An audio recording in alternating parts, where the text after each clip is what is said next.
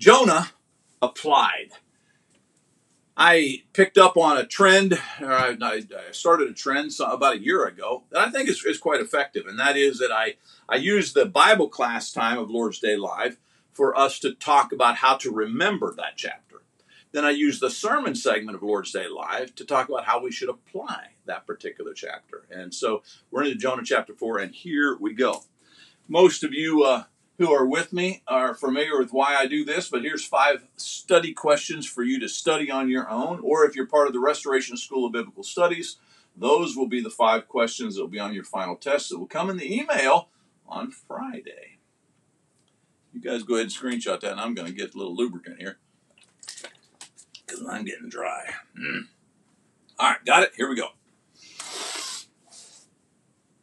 Jonah applied. Jonah runs from God in chapter 1. Chapter 2, Jonah runs to God. Chapter 3, Jonah runs with God. And then in chapter 4, Jonah runs ahead of God. I want to mention something about chapter 3 because it really sets us up for chapter 4, obviously. But I'm not really sure that Jonah's motives were correct in chapter 3. Now, he's going to run with God in the sense that he's going to do what God told him to do. Go preach to the city. He's going to do that. But his sermon is short, and it seems to be very, very reluctant. I think he actually spoke the words with spite. His sermon is basically, you got 40 days until you're destroyed. And I think he actually took some joy in telling those people, because he hated the Ninevites. I think he had some joy in it. You're going to die. You're going to get destroyed. 40 more days is all you got left. So I'm not sure that in running with God, his motives were as they should have been at all. And I think there's a big application for you and I there as well, which I'll probably make towards the end of chapter 4. But Jonah runs ahead of God. He's going to, in his arrogance, get out in front of God to the point that he actually feels like he has the right to be angry for something he didn't even bring about. Okay. Had a sneezing fit just a few moments ago, so I may do that again. I don't know. All right, here we go. In Jonah chapter 4, verses 1 and then 5 through 11, you find this text. And I'm going to read it all so that I can just highlight the 3 points here in just a moment. But it displeased Jonah exceedingly, and he was angry. You got to go back to chapter 3, I think it's verse 10, to find out what was so displeasing to Jonah. And essentially, it is that they repented. He didn't want that to happen. Okay? So his short little sermon and his reluctant attitude, his spiteful conversation with people, I believe, actually led to results. They actually repented, and he wasn't happy. So he's going to do the boo-boo. He's going to do the pouty thing, and he's going to go sit on a hill and watch. Jonah went out of the city, and he sat east of the city, and he made a booth for himself. He's going to construct this little lean-to. He sat under it in the shade till he should see what would become of the city. Now the Lord God appointed a plant, made it come up over Jonah, that it might be a shade over his head to save him from his discomfort. So Jonah was exceedingly glad because of the plant. But when dawn came up the next day, God appointed a worm that attacked the plant so that it withered. When the sun rose, God appointed a scorching heat wind, and the sun beat down on the head of Jonah so that he was faint. And he asked that he might die, and he said, it's better for me to die than to live. But God said to Jonah, do you do well to be angry for the plant? And he said, yes, I do well to be angry enough to die. And the Lord said, you pity the plant for which you did not labor, nor did you make it grow, which came into being in a night and perished in a night. And should not I pity Nineveh, that great city, in which there are more than 120,000 people who do not know their right hand from their left, and also much cattle? All right, that's the context in which we are going to draw 3 points. And the 3 points are all going to center themselves around this idea of know your place. I think it's one of the things that probably Jonah got wrong most of all. And that is, from the beginning, he thinks he's all that. I mean, think about chapter 1. He actually thinks he has the power to run from God, that he can hide from God. That's pretty arrogant. And then you continue through the whole book, but basically now you come to chapter 4 and you find that now he's got the arrogance to think that he has the right to be disappointed in a people who actually turned and are now worshiping God. I mean, how arrogant is that? Know your place. There are 3 things that I think that we need to understand with regards to knowing our place. That is, number 1, we need to understand the investment. God says rather harshly, but he needed harsh language. I don't get it, Jonah. You pity a plant. that you didn't labor for, you didn't make it grow. It came up and died in a short amount of time, but you had no influence, no control over it. And yet you're more concerned, you're more enraged that a plant has died than you are that 120,000 people might be decimated, destroyed because they are opposed to me. I mean, where are your motives here, Jonah? I recently asked the young people, I said, when you think about this, you need to consider that sometimes we, even today, value things more than we do people. Now, I didn't go this pointed in their direction because they're young and all that, but I'm going to be pointed with you.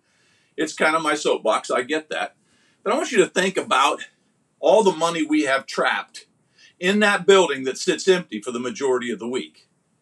Big, massive auditorium, got all the pews. Who knows how much one pew costs, let alone all the pews that are sitting there. The big old podium that's up front, the big screen TVs, the stage, the classrooms, the fellowship hall, the paved parking lot, the marquee, on and on you go.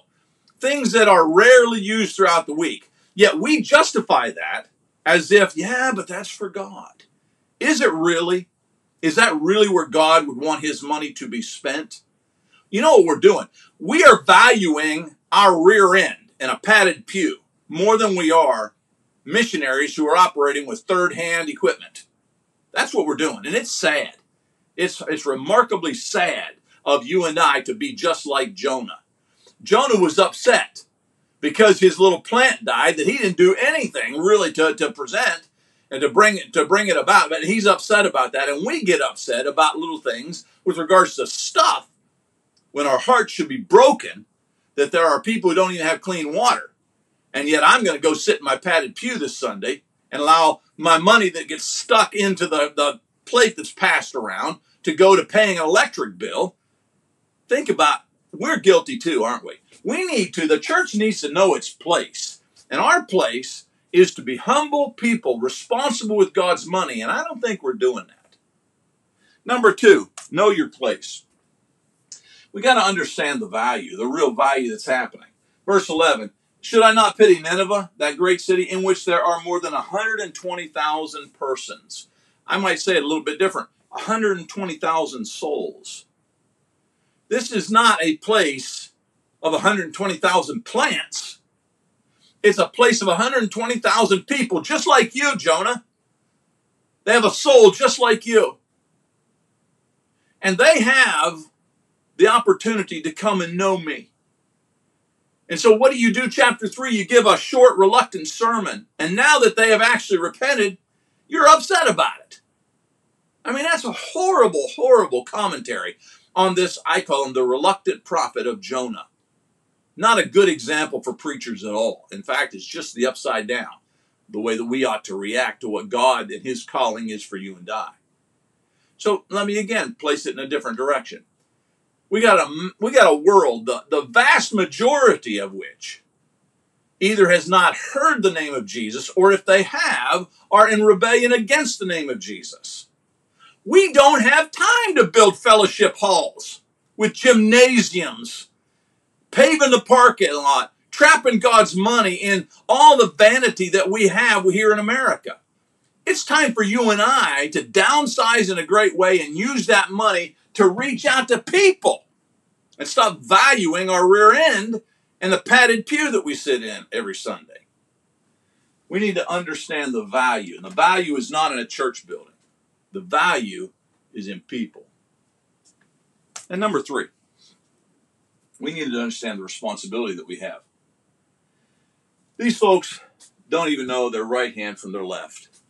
Now, I'm not sure what all is meant by that, but I have to think that God, in his value system, with regards to why he even sent Jonah there in the first place, he's not really talking about mathematics or talking about just common sense things like, understanding the left from the right. He's talking about they don't even know about their Creator. Some of the most basic things. They don't even know me, the one who allows them to breathe. They don't even know me. They're right from their left. They don't even know me. I think that's what he's actually saying to Jonah. These 120,000 souls don't even know me. And you're more upset about a plant than you are about them. We need to know our responsibility. And our responsibility is to make sure that we pass along to two groups of people. One, those who have never heard the name. Two, those who have heard the name but are rejecting it. Those two groups of people are largely our mission field. As Jonahs, we are sent to those groups. Now, within that second group, there's going to be a lot of folks who suggest they do know the name of Jesus. They have submitted to Jesus. But these folks, by far the majority of them, are summed up in Matthew chapter 7, 21 through 23. They're people who are content in the doctrines of men. But Lord, Lord, did we not? You see what they did? They took their confidence in what they have done, what mankind said is the best thing to do. But Matthew 7:21 says that the reason they will be dismissed as evil people, even though they expect to go to heaven, they'll be turned away. The reason that's going to happen is because they didn't do the will of the Father.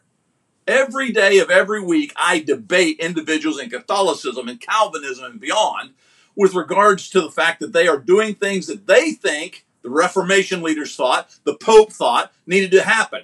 And God says, depart from me. I don't know you because you're not doing my will. It's not the church. It's God. The church doesn't design doctrine. God designs doctrine. And you and I need to stop quoting Reformation leaders.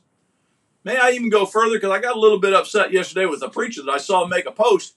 We need to stop buying theology books written by other men and start investing more of our time, preachers, in actually interacting with the Holy Spirit as we open the Word of God and allow the Holy Spirit to act upon our hearts. We trust too much in the opinions of men.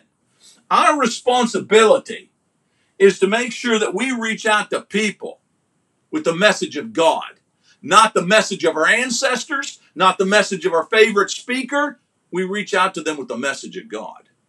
So, know your place. Don't be a Jonah. Understand the investment. Understand the value. And understand the responsibility that you have as you are called by God to go to a certain people. Now, by way of review, you go back to Jonah chapter 1. He's called to go to Nineveh, and so he goes the opposite direction. He runs away from God. Don't be that person. There is somebody in your life that you have the opportunity. Probably God himself has perfectly designed the opportunity for you to go to that person and to speak with that person, but you might very well be a Jonah running in the opposite direction. Stop doing that. Chapter 2, he runs to God. When God corrects you, and he gives you opportunities, and he said, now look, I need you to do this job. And he pulls you out of the belly of the big fish. And he says, now go do my job. You run to God. Chapter 3. And then as God gives you the message, you present that message. Do better than Jonah. Because I'm convinced that he had a short sermon that was reluctant and motives that were just completely messed up. I think he wanted the people to perish. And I think when he said, 40 more days and you're going to be... I think he was thrilled to say it. Don't be that person. And then number 4, know your place. Stay with God. Don't run ahead of him. Let God lead. Let him open the doors. And by the way, if he doesn't open the door, don't kick it down. Wait on God. Don't get out ahead of him. Because that kind of pride will get you a hot spot in hell. Know your place. Understand the investment, the value, and the responsibility. Here are the 5 questions that we tried to cover in that lesson. You got them?